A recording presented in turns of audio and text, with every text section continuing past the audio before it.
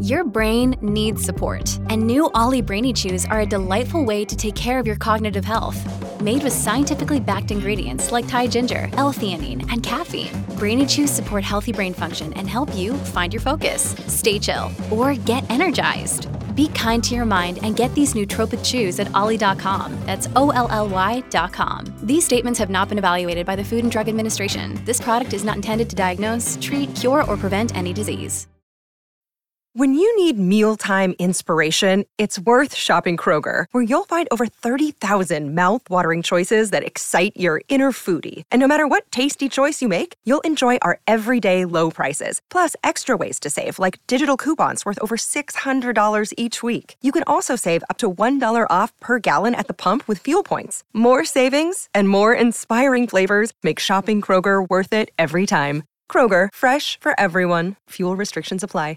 A Dadsnet original podcast. A Dadsnet original podcast. I'm Al, that's JK, and this is JK. I was going to say, don't tell your mum. Can't say that. Well, I mean, it costs us a lot to rebrand. Yeah, it's not that anymore. No. But we are being joined by a very special guest today, and I think that we can both fairly comfortably say that this interview for both of us was more or less a therapy session. He is such a lovely guy. I told you, didn't I? When I said, he's coming on to talk to us, to do an interview, didn't I say he's one of the loveliest guys you could possibly meet? And his wife is also one of the loveliest ladies. And I've been very fortunate enough to work with both of them. Well, you've been very fortunate enough to hide them both in a house, haven't you? I did. Sounds really weird, doesn't it? I still don't know how that show was aired on the BBC. It does sound super creepy. Honestly, this guy is such a lovely, lovely guy. One of the most genuine, warm people you could ever meet. And I'm so glad that you're about to hear him as well, because get ready for a therapy session. There's so much in there. There is so much. I actually came away and actually have spoken about what we discuss in this interview a lot. Have you put it into practice, what he was talking about? Some though? of. Honestly. Let's have a chat to the legendary, and I can say legendary, David Grant. David, thank you so much for chatting to us on the podcast today. We are so excited to see you, and it's for me, it's so lovely to see your face, because we did spend a couple of days together on a kids' TV show, which now just seems a distant memory.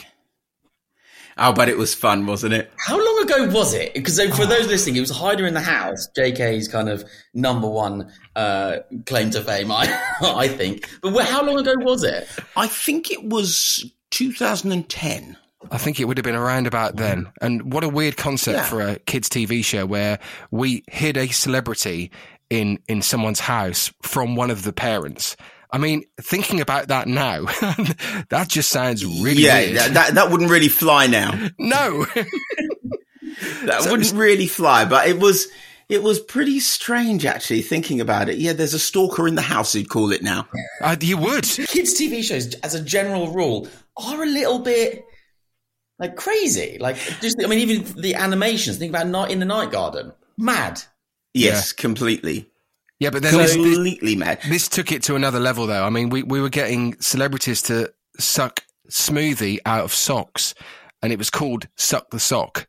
I remember, David, you were let off lightly. I remember hiding Sean Lloyd. I didn't do the Suck the Sock. No, that was the first season, which I think Jenny Faulkner did. I think Myleene Klass might have as well. But for season 2, which was your season, didn't happen. I also remember that Thank God. We hid Sean Lloyd, the weather lady, in a, I think it was in a house in Wales, and we hid her under a bed. And as she went under the bed, she went, "Oh!" I went, "Sean, are you all right?" She was like, "No, I've just put my hand in dog shit." It's like, wow. I mean, and we wonder why this isn't a thing anymore. Too many Ofcom complaints. That's unbelievable. It was. Do you know what's even more unbelievable? Is that the people who were sleeping in the bed didn't notice the smell of dog shit under the bed. That is really unbelievable. Honestly, it's like when you normalize the smell of dog shit, you know you need a cleaner. Well, Sean Lloyd was so traumatized. We had to take her to the pub at lunchtime just to get a few glasses of wine down her because, bless her, she was not expecting this. She was washing her hands for the whole of the rest of the filming, right? Every few minutes, can I have an antiseptic wipe, please? Were the family apologetic about that? I can't even remember. I mean, I think we just used to get there the night before. We'd go to the bar with everyone, as you did in, with TV shows and stuff like that. And I just remember always turning up quite hungover, not much sleep. And I don't remember much about it, but there's a few that stick out. David's episode is one. Sean Lloyd's is another. But yeah, we had some fun times. We really did. You got a problem when you say to the family, your dog has shit under the bed. And they say, no, he hasn't. They go, yes, he has. No, he hasn't. Look. And they look and they go, oh, I thought you meant today. Yeah. Or imagine if they turned around and said, we don't have a dog. We don't have a dog. That's even worse. We don't. It wasn't the dog. Yeah. It was one of the kids. Yeah. Although, to be fair, all parents here, I much prefer kid poo to dog poo. 100%. All day, every day. 100%. We got dogs for the kids. We have 2 dogs. And the kids asked for years for dogs. And we stood firm. No. No, because you'll never walk them. Yes, we will. You'll never feed them. Yes, we will. You'll never clean them. Yes, we will. You'll never pick up dog poop. Yes, we will. Of course they don't. No. But I remember the first time we got dogs, having had 4 children and having done lots and lots of wiping and changing of nappies and all the rest, you just get used to it after a while. The first time I had to get a doggy bag and pick up dog poo, I was like, reverse. Pull, tie. It's like, look where it is, and then avert your eyes. Yeah. Oh, and it's when it's warm. You're right. And it's warm as well. Oh, yeah. I know. Yeah. Also, can I I'm just used to it now. Walking a dog takes time out your day as well. That's what people forget. It's a good hour, isn't it, to walk a dog? By the time you're out the house and you've walked it and everything like that, it takes time. And that's why no, kids, that's why you've got hours. I haven't. You should be doing this. Absolutely. I'm time poor. However, yeah, I became sort of like, I suppose, aware that it gave me a really, really good reason to leave. Don't tell everyone. It's like, oh, okay, I've got to walk the dog now. How long are you going to be, Dad? I don't know. I could be back next week. Yeah. It depends. When everything is just kicking off at home. Oh, yeah. They're not eating their dinner. There's mess everywhere. It's about to be bath time, which you just know is going to be chaotic. That's the moment to go, has anyone walked the dogs today? No. Absolutely. Yeah, I had better do it. Yes. I'll take one for the team. Dog needs a walk. Dog will be a nightmare later. Trust me, needs to have a walk. Yeah. So when Carrie actually started saying to me, do you walk the dogs that long for their benefit or yours? Because I don't think they need that long a walk. Yeah. And I'm like, well, they do need some exercise now and again. Yeah. And she said, I've just read about dogs that actually is better to just take them off the lead, let them run around the park for half an hour than to take them for a walk for an hour and a half. And I'd be like, no, I don't believe that research is reliable. Yeah. No, I think the hour and a half is an absolute necessity. Is that the same research which states that all guys should spend a minimum of 40 minutes in the toilet? Is that the same research? I think it must be. Yeah. Yeah. Do you really need to spend 40 minutes in the toilet? Yeah, I do actually. Yeah. That's exactly how long. Yeah, absolutely. Yeah, but the reasoning there is like, but why? I mean, at least you can say, well, the dogs need exercise. I mean, what's your reason for 40 minutes in the bathroom? It just kept going. Tell me. What can I do? What can I do? Anyway, it's funny. It's funny how everything gets better when it's all quiet. Yes. Indeed. It does. Indeed. But you know what? I fear that there may be men watching this saying, why are you revealing all of this? Yeah. And the problem is... They know. Yeah. They know. It's true. They already know. We know for a fact that mums listen to this because they need to get the scoop on the dads. So we may have so let's just move on. Let's talk about you. Let's talk about your book. Let's talk about your amazing family as well, which revolves around the book. Wow, what an incredible family. I would say that we have 4 children. There is Carrie and I, and we were together for 8 years and married for 6 before our first child was born. And what I found really interesting about that time, with what I find with the benefit of hindsight, is that we weren't really fussed originally as to whether we had children or not. Now, I know for some people, sort of in a way, being in a partnership, one of the purposes is to have children, but that was never the case with us. We were just like, if we have children, great. If we don't have children, great. In fact, I would say that I was fearful of having children for all sorts of reasons. And one of the reasons was that I never expected to be as happy with one person as I was with Carrie. So I just didn't want to bring any other elements into the equation in case it spoiled the balance of whatever it was we had, because I couldn't quite quantify what it was we had. But sometimes it's only when you lose something or you mess something up that you realize what you had. So I just thought, yeah, that's fine. It's fine as it is. And having a child may change it, and not necessarily for the better. And the other thing, for me, was that I had never witnessed a father in action growing up as, the child of a single parent. So I was pretty convinced that maybe we would, maybe we wouldn't. And no one is more surprised than me that I'm the father of 4 children. Wow. Because I felt completely ill-equipped for it, to be honest. So after that first one, and kind of did that kind of put to bed all of those fears and those anxieties, and like the balance was still good and you still loved Carrie the same way as before, and that then meant, okay, great, let's now go to 4. You'd like to think so, but no. I mean, I think that we were just absolutely delighted that we had 1, and it still worked. Yeah. We were like, yeah, but what if we have 2? That might be completely different. And I also think, I don't know if any other fathers will relate to this, because growing up as an only child and not having siblings, I had really close cousins and we'd see each other all the time. They were like brothers and sister to me, but not having people directly living in your house all the time, I kind of felt that child number 1 would act as some kind of template. So when child number 1 worked, I thought, hey, this works. Yeah. Nailed it. Not realizing that anybody who's got more than 1 child will tell you, no 2 are the same. But I didn't know this until we had 2. Yeah. At which point it felt, but that was like 7 years. It's just like, this works. This works. It's worked for like 6.5 years. Maybe we can go for another one. So 7 years later, we have a second one. Then it was like, yeah, this is kind of different, but hey ho, in for a penny, in for a pound.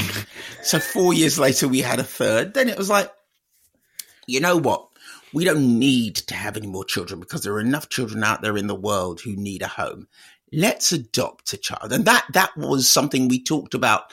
Those early days of a relationship where you talk about things, like you're naming children and you're kind of saying, and this is the life that we're going to live. And it's all rubbish, but it's great, because you can fantasize about something that isn't real. One of the things we did talk about in those early days was the idea of adopting and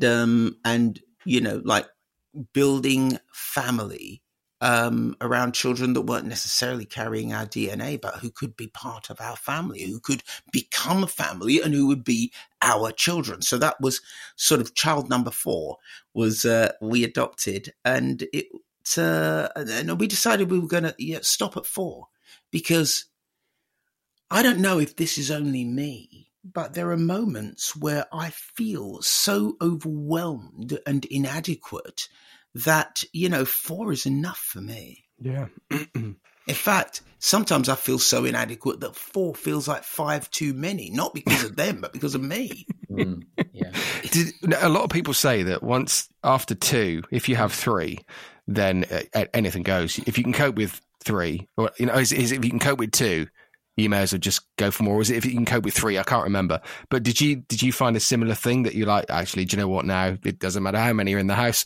We just go with it. Do you know what? Yes, it felt almost like 2 felt like more than twice the stress of 1. Do you know what I mean? Yeah. I don't know if either of you can relate to that. Exactly the same for me. Yeah, I've got 2, and 1 amazing. 2nd, Tasmanian whirlwind devil. Ta-da! Yeah. Well, I'll start singing "Welcome to My World."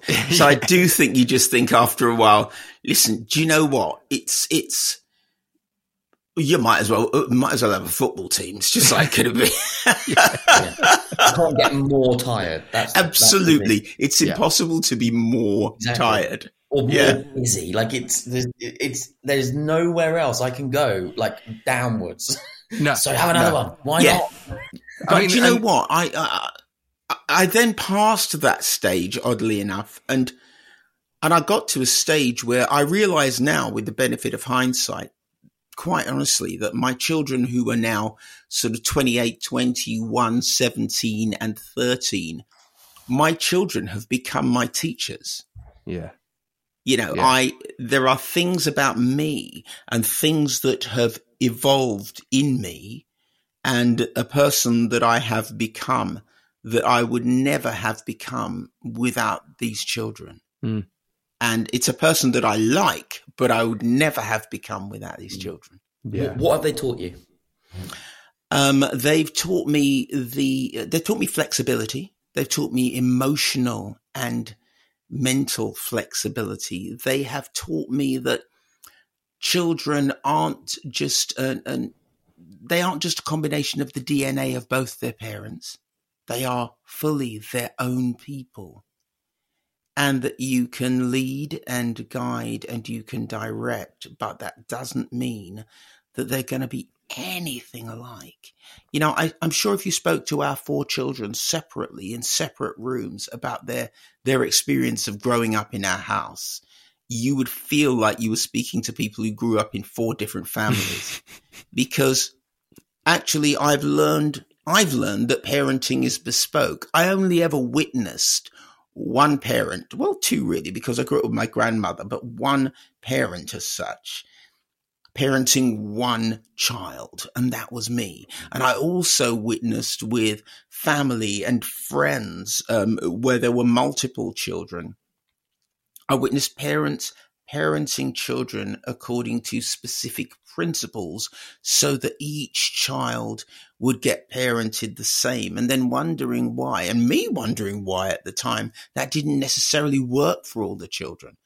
And what I discovered is that each individual is just that, an individual. And if I'm going to be a good dad, which I really, really want to be, even though I have no template that shows me what a good dad is, I only had a template that showed me what a bad dad wasn't, or what a good dad wasn't, if you like.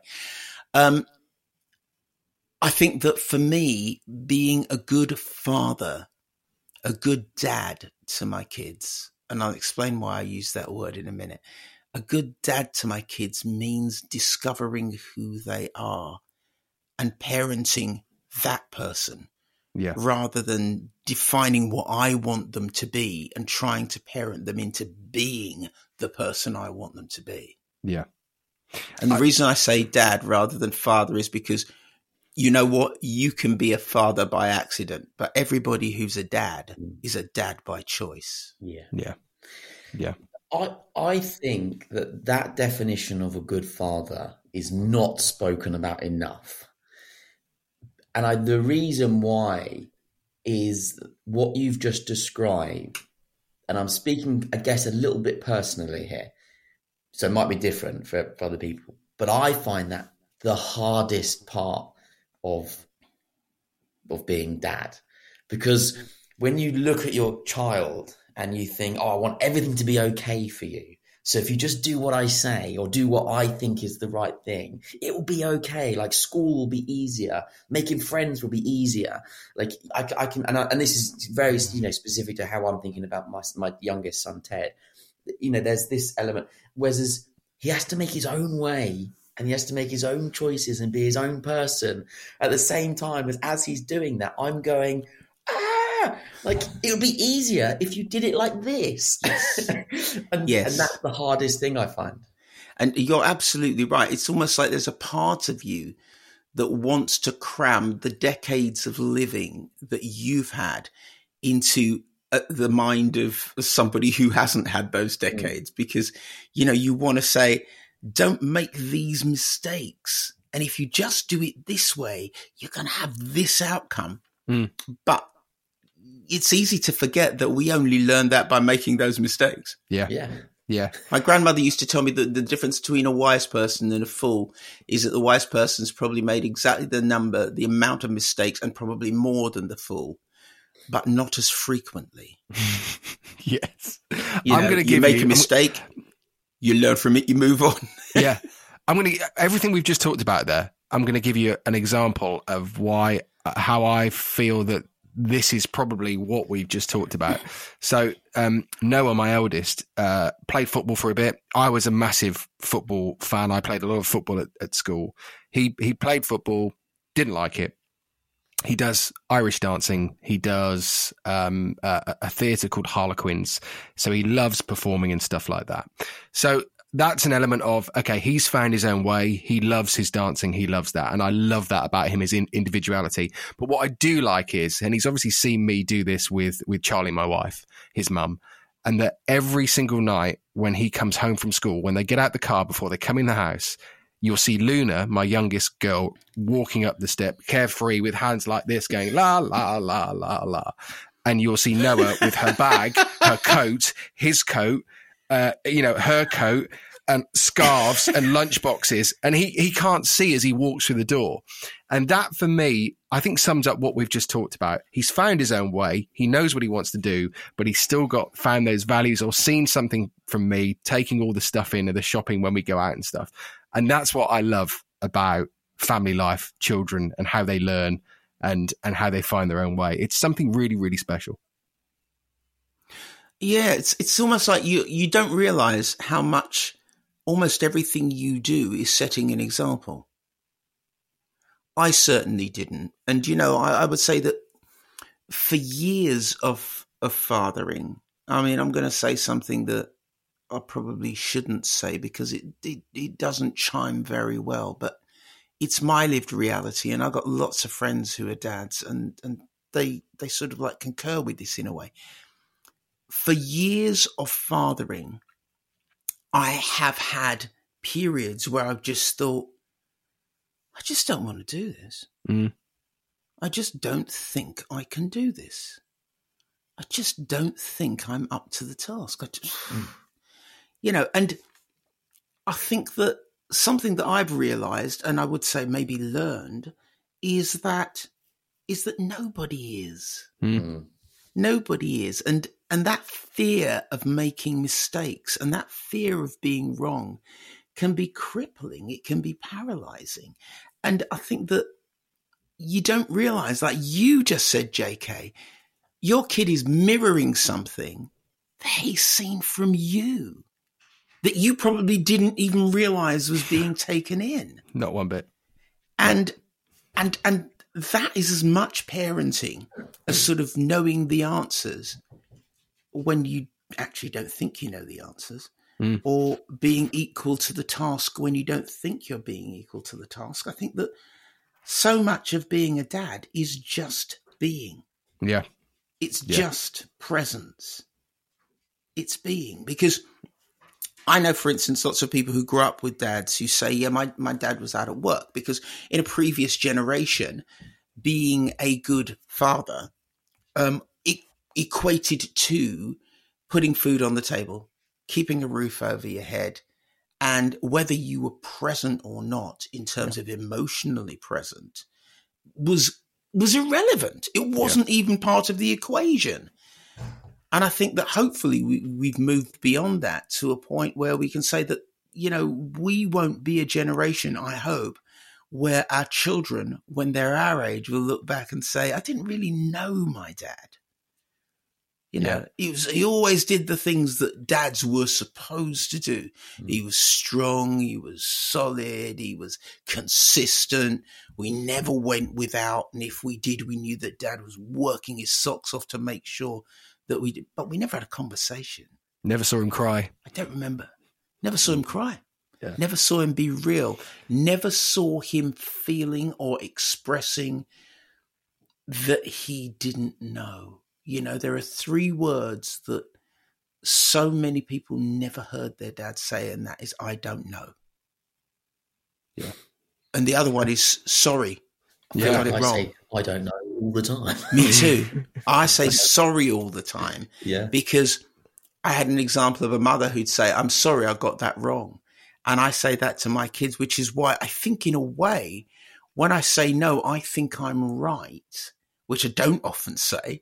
But if we get into that kind of conversation, they give it a little bit more headspace because they know that if I'm wrong, they won't have to come to me and say, Dad, you were wrong. I'll go to them and say, I was wrong. You were right about this. And this is all. Yeah. So is this the kind of stuff that we'll sort of see in your book? Do you talk about this sort of thing, or what? Oh, we talk. There's a whole chapter on failure, and I think it's really important because I think that when dads talk among dads, one of the things that does come out is just how difficult it is because each child is different to define success. It's not even like there's a mark and I've measured up to it, so I know I'm a successful dad. How do you even know? And people say, well, you're a successful dad by how your kids turn out. But then if by the same token, you're accepting that each child is individual, what you are then saying is each child is individual. Each child has their own agency. Each child becomes themselves, but the themselves that they become is down to me. And I don't believe that. Otherwise, every child in any family situation would turn out the same. So the Smith family, they got 4 kids. All of those kids would turn out the same. The Jones family, they got 2 kids. Both of them will turn out the same. But we know that never happens. No. And so how do you measure whether you are a good dad? I think you can only measure it in presence, as in I am present rather than I gave you a present. You can only measure it in presence and in love. Yeah. Our eldest went to, we just couldn't get them into, the school that they could get into was just not good for their personality, our eldest. So they went to an independent school. The others didn't. The others all went to state school. But what it gave me an opportunity to see that I'd never known before, and, until they were 11, which is, we're talking about 16, 17 years ago now. But it gave me an opportunity to see something that I had been mistaken about. And that is that I felt that provision was a really important part of being a good dad. And up to a point, it is. But I grew up working class, which means that mums worked and dads worked. It wasn't just, father works and mum stays at home. Yeah. Only middle class families could afford that when I was growing up. Working class people were called working class because, the clue's in the name. Everybody worked. Yeah. Because everybody had to. Yeah, yeah. But what I noted was Olive, our eldest, was not among the most affluent people in the school. Far from it. There were people who they'd see their parents on holidays and their parents would fly in by helicopter and, come and visit the school and all that kind of stuff. But what I noticed is that there are many, many people who have the material the material wealth, if you like, or the material provision that I grew up thinking I needed to be able to provide to be a good dad, who have next to no relationship with their parents. They see them occasionally. They see them sparingly. They see them on holidays, and it's almost as though they're so poor, all they've got is money. And that changed my outlook, and it changed my perspective and my understanding of parenting, because it was like, if you provide your kid with every advantage that money can buy, without love, without the kind of the presence, without in any way them knowing that they are affirmed, that they're believed in, that they're understood, that they're taken pride in, then they're no better off than if they had no food on the table but your presence and your love. You know, it's really strange. I think that for some of us, we have grown up believing that maybe providing is the be all and end all, and I don't think it is. No, and that's a mindset of the olden days. Like, that's how, like, my parents' generation, that's how, you know, their beliefs. So, you know, the book's titled The Modern Family, The Very Modern Family. This kind of new way of thinking, or, you know, parenting 2.0 or whatever, is the theme throughout the whole book. Yes. What's your hope for the book? Like, what's, you know, it's not an entertainment story. What's your... Another day is here, and you're ready for it. What to wear? Check. Breakfast, lunch, and dinner? Check. Planning for what's next and how to save for it? That's where Bank of America can help. For your financial to-dos, Bank of America has experts ready to help get you closer to your goals. Get started at one of our local financial centers or 24/7 in our mobile banking app. Find a location near you at bankofamerica.com/talktous. What would you like the power to do? Mobile banking requires downloading the app and is only available for select devices. Message and data rates may apply. Bank of America N.A., member FDIC. Look, Bumble knows you're exhausted by dating. All the must not take yourself too seriously and 6'1" since that matters. And what do I even say other than, hey? Well, that's why they're introducing an all-new Bumble, with exciting features to make compatibility easier, starting the chat better, and dating safer. They've changed, so you don't have to. Download the new Bumble now. Hope. Well, it's not an entertainment story, but hopefully it is entertaining as well. Yes, but I'll tell you what, it's that we were thrust into having to be different parents to the parents we thought we would have to be. You know, our middle two children are on the autism spectrum. Our eldest has ADHD. Our youngest has something called disruptive mood dysregulation disorder. It's and we've got 4 children and 7 special needs. So what that meant to us is that, oh my goodness, we're going to have to find out who our kids are. We're going to have to come up with strategies. What works today probably won't work tomorrow, and it doesn't. And as I said in the book, every time I find an answer to the question, they change the question. So it's meant that we've had to be sort of like really nimble. Yeah. And I think that a lot of parents are. Our children are growing up in a world that bears no resemblance to the world we grew up in. Yeah. Our children are growing up in a world where if they're bullied at school, if they have a device, they're taking that bullying home. It's with them 24/7. Our kids are growing up in a world where they are subject to influences so far outside our family and often outside our scope of experience that we need to be ready for that somehow and aware of that somehow and fleet-footed enough to be able to make what we're pouring into our kids the predominant influence. And not believe that, you know, if we shut off their exposure to the outside world, which we can't, by the way, that somehow everything's going to be all right, because it's not. So what we have to do is to find methods, is to find strategies, and we come up with loads of them in the book. But what we also come up with is is the route by which we've arrived at these, which is failing, which is trying this works. No, it doesn't. It worked with one kid. It won't work with another. How about this? This really worked last week. They loved it. It's not working now. So all of the issues that people are wrestling with in society, which is, in our case, or many of the issues, the neurodivergent issues, and how that plays out in school and how that plays out in the workplace and how that means that if your child has neurological differences, that you have to address that and prepare them for the world and prepare the world for them. We have a child who's trans. That's a big issue at the moment. It's a big talking point. So how do you prepare them for that? When you look at the fact that, I think that the statistic is now 1 to 2 in 100 people are intersex at birth. Meaning that it's impossible to determine, their exact sexuality and their exact gender at birth.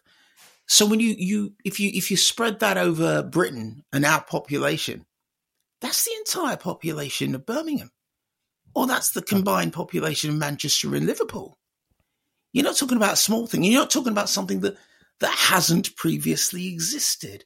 And we're saying once you step outside of a culture war, and you look at your child, if your child has a challenge, and I'm saying challenge because it's a challenge sometimes for the world, not necessarily for that child and not necessarily for you.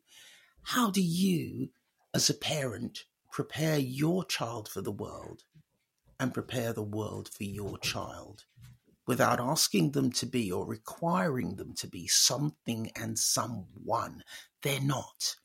How do you raise them to be healthy individuals whilst at the same time allowing their individuality to be expressed and discovering their individuality? Yeah. So there's a lot of that in the book. I mean, there's an old proverb that I grew up being told, which is actually in the book of Proverbs in the Bible, which says, bring a child up in the way that they should go, and when they're old, they won't stray from it. Now, that used to be taken to mean you tell a child what the boundaries are, you tell them what the guidelines are, which you do. And when they grow up, they'll keep those boundaries and guidelines. Now, we all know I certainly don't live the same life that my parents live.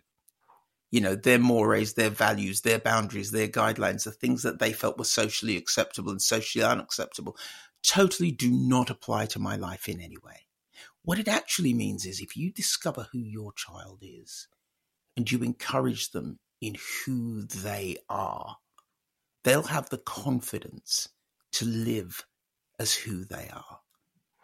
So if somebody says, you know what, you may be a brilliant entertainer, JK, you may have great people skills, you may be fantastic in front of camera, but the family have an accountancy firm and you are going to be the next partner in it, that destroys whatever individuality you may have. Yeah.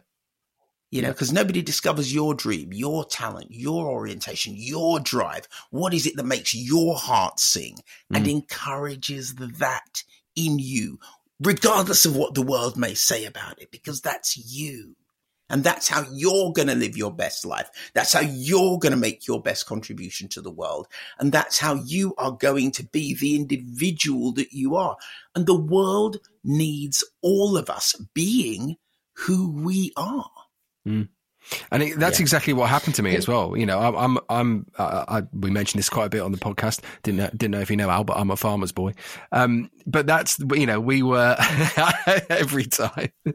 But, my family grew up as farmers. We left the farm. I think I wanted to be an agricultural mechanic, but I knew deep down that I loved radio. I loved TV. So you're right. I found my own way, and no one else in my family, would want to do what I do, But I think you're right. This is the way now. We have to, whatever they want, we've got to try and guide them as best we can in that direction. They have dreams like we had dreams. Absolutely. I'm interested to know your thoughts, David, on, I remember doing an introductory A-level in psychology, and like nature versus nurture that's the debate. where do you stand on, like, because some people will say that our kids turn out because of nature. That's who they are. That's what they're going to be. And you can't really do anything to kind of stop that. You can hinder it, I suppose, but and then some people will say that's all nurture. Like it's all, we can, I guess, form the children. Now most people will probably go, probably a bit of both, but how do you see that nature versus nurture? That is really interesting, because I've sort of like looked at this a lot. And one of the things, again, we talk about things that we've learned.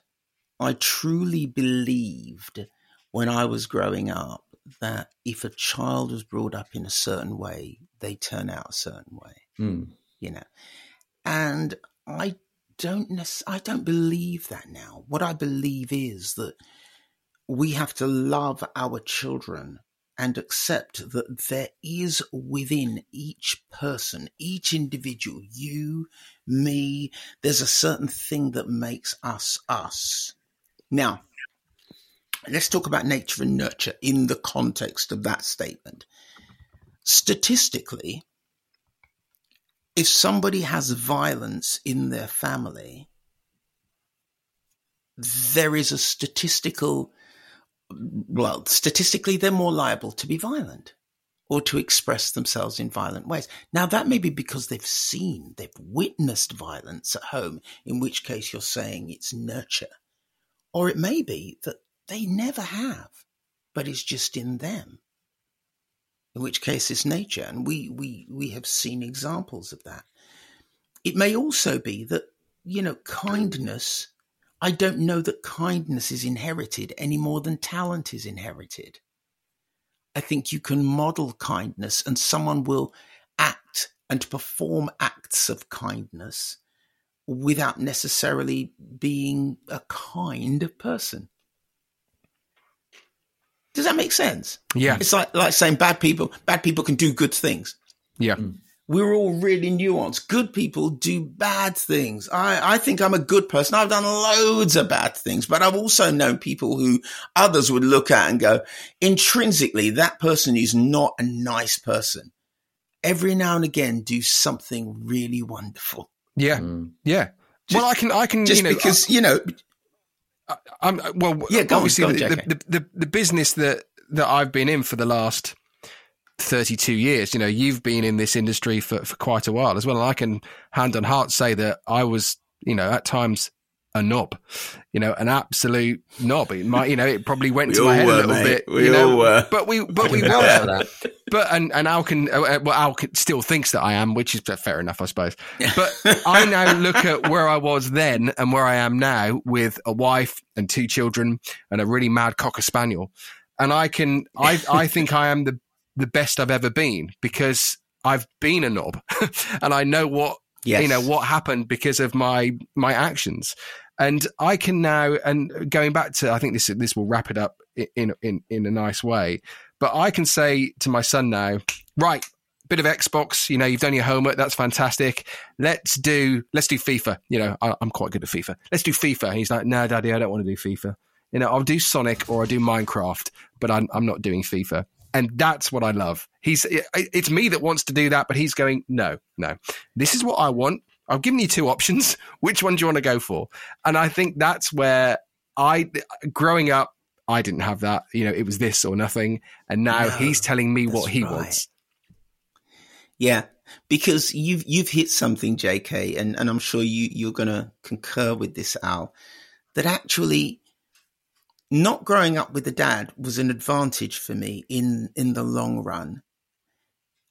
In that you sound, JK, like you have just described the dad you wanted. Yes. And every now and again, when I'm stuck, I actually will sit down, and Carrie and I, we have this great thing. We'll say, let's take a beat. What do we want the outcome to be of this? And at those moments, I think, when I was a child, what would I have wanted my dad to say to me now? When I'm raging, or when I'm being completely unreasonable, or, when I'm feeling sad, when I'm feeling like I'm the autistic kid, I've got no friends, nobody likes me. would I want them to say, no, son, everybody likes you. You're really lovely. Or would I want them to just sit with me in it? And I want to be the dad that I would have wanted. And one of the things that, we do with our kids with that is that we started this thing called NVR and nonviolent resistance. And one of the things it's really worked out well is to stop denying their lived experience. So our kid, all right, in fact, we had 2 of them that were like this. I don't want to go to school. Why? Everybody hates me. Teacher hates me. The kids hate me. No, they don't. Honestly, teacher says such great things about you. Come on. I drag them into the car, take them to the school. Go, I don't want to go in. Everybody there hates me. No, they don't. You're going in now. Here I am traumatizing my kid, not realizing it until later. Then we started doing this thing. I don't want to go in. Everybody hates me. You don't want to go in because everybody hates you. That's right. The teacher hates me. The teacher hates you. Yes. All right. See ya. Because suddenly it's like they've been heard. Yeah. They don't have dad denying their feelings. And do you know what? Sometimes it's lived experience and sometimes it's feelings. And when you're a child, I think it's very difficult to tell one from the other sometimes. But the fact is, I started validating what they were saying rather than contradicting it because I know better. I started validating it and they would just go with it because, it's not that I don't want to go to school. I just want someone to know and understand how I feel. And you're just repeating what I'm saying. They didn't even think you're just repeating what I'm saying. They were like, yeah, you're mirroring me. You get it. And it was transformative. Yeah. Because I realized I was actually pushing the kids and going, I was more afraid of the school and the attendance officer than I was protective of how my child was feeling. At the point that I got to be protective of how my child was feeling, I remember once we were on our way with Tylen, I was on my way up to Hollyoaks, the audition, and Tylen's autistic. Tylen had a meltdown. Actually, I can't do this. I can't do this. I can't remember the lines. I can't do it. I'm going to be terrible. I don't want to do it. And I said, you don't want to do it. Let's go home. No, but no, you're not supposed to say that. I've got to do it. I want to do it. But I'm supposed to. It's just like, hold on a minute. All I'm doing is I'm just acting as a sounding board now. You're talking yourself into it. How does that play out?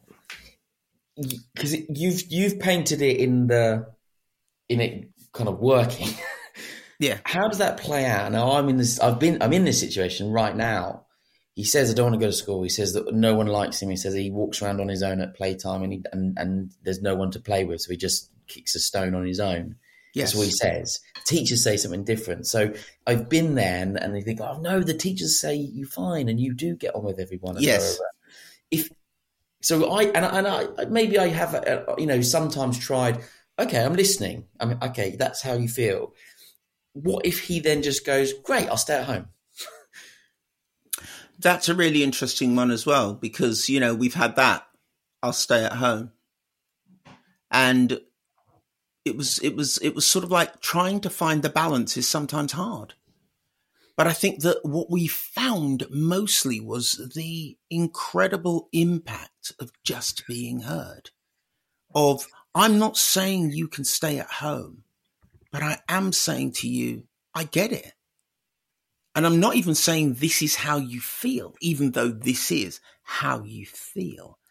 But if you say nobody talks to me and I go, it's really bad, isn't it? Nobody talks to you.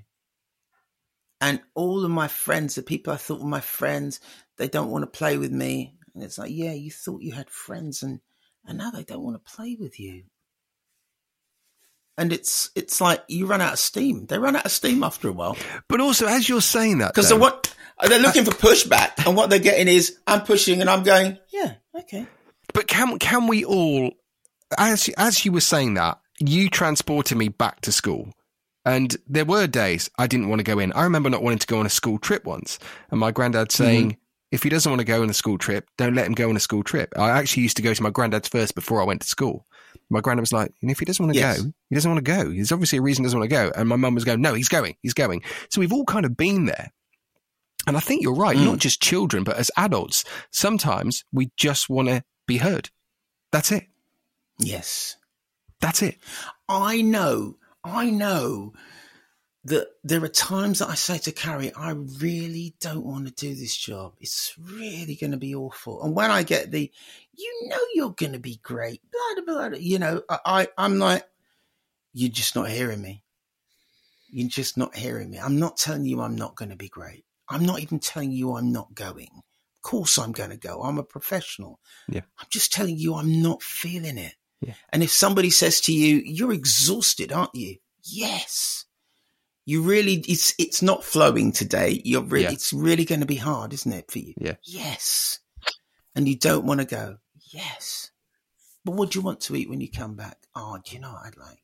It's like, we do that to one another because that's it. We both know we're going to go. And with the kids, they know 9 times out of 10 they're going to go. Obviously, there are going to be people watching this and listening to this whose children are school refusers. And I know that certainly that's a big deal because they just feel that nobody gets them, because they feel that nobody understands them. All I'm saying is that if they feel the world out there doesn't understand them, it's important that they also feel the world in here being home, does. Yeah. I think that's a good time to wrap this up. That's really nice. And wow. What fantastic. Were we doing a podcast? Yeah. I thought I was in some sort of amazing therapy session. But can I just say, good. This is right. I've done a lot of interviews in my time, as David would have as well. And this is what I believe an interview should be. Yes, David's got an amazing book out, which is called A Very Modern Family. But you've had a taster of what you're going to read when you pick up that book or when you hear the audiobook, which I'm sure there is going to be one. And David's voice is lovely and warm. You've just had a brilliant. You probably just had half the book, but there it is. That's what you're going to get if you read that book, and that's why I think these things. You just are had really half a chapter.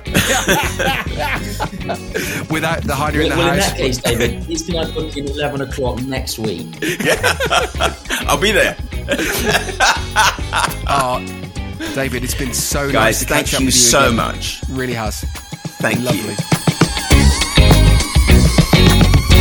A Dadsnet original podcast.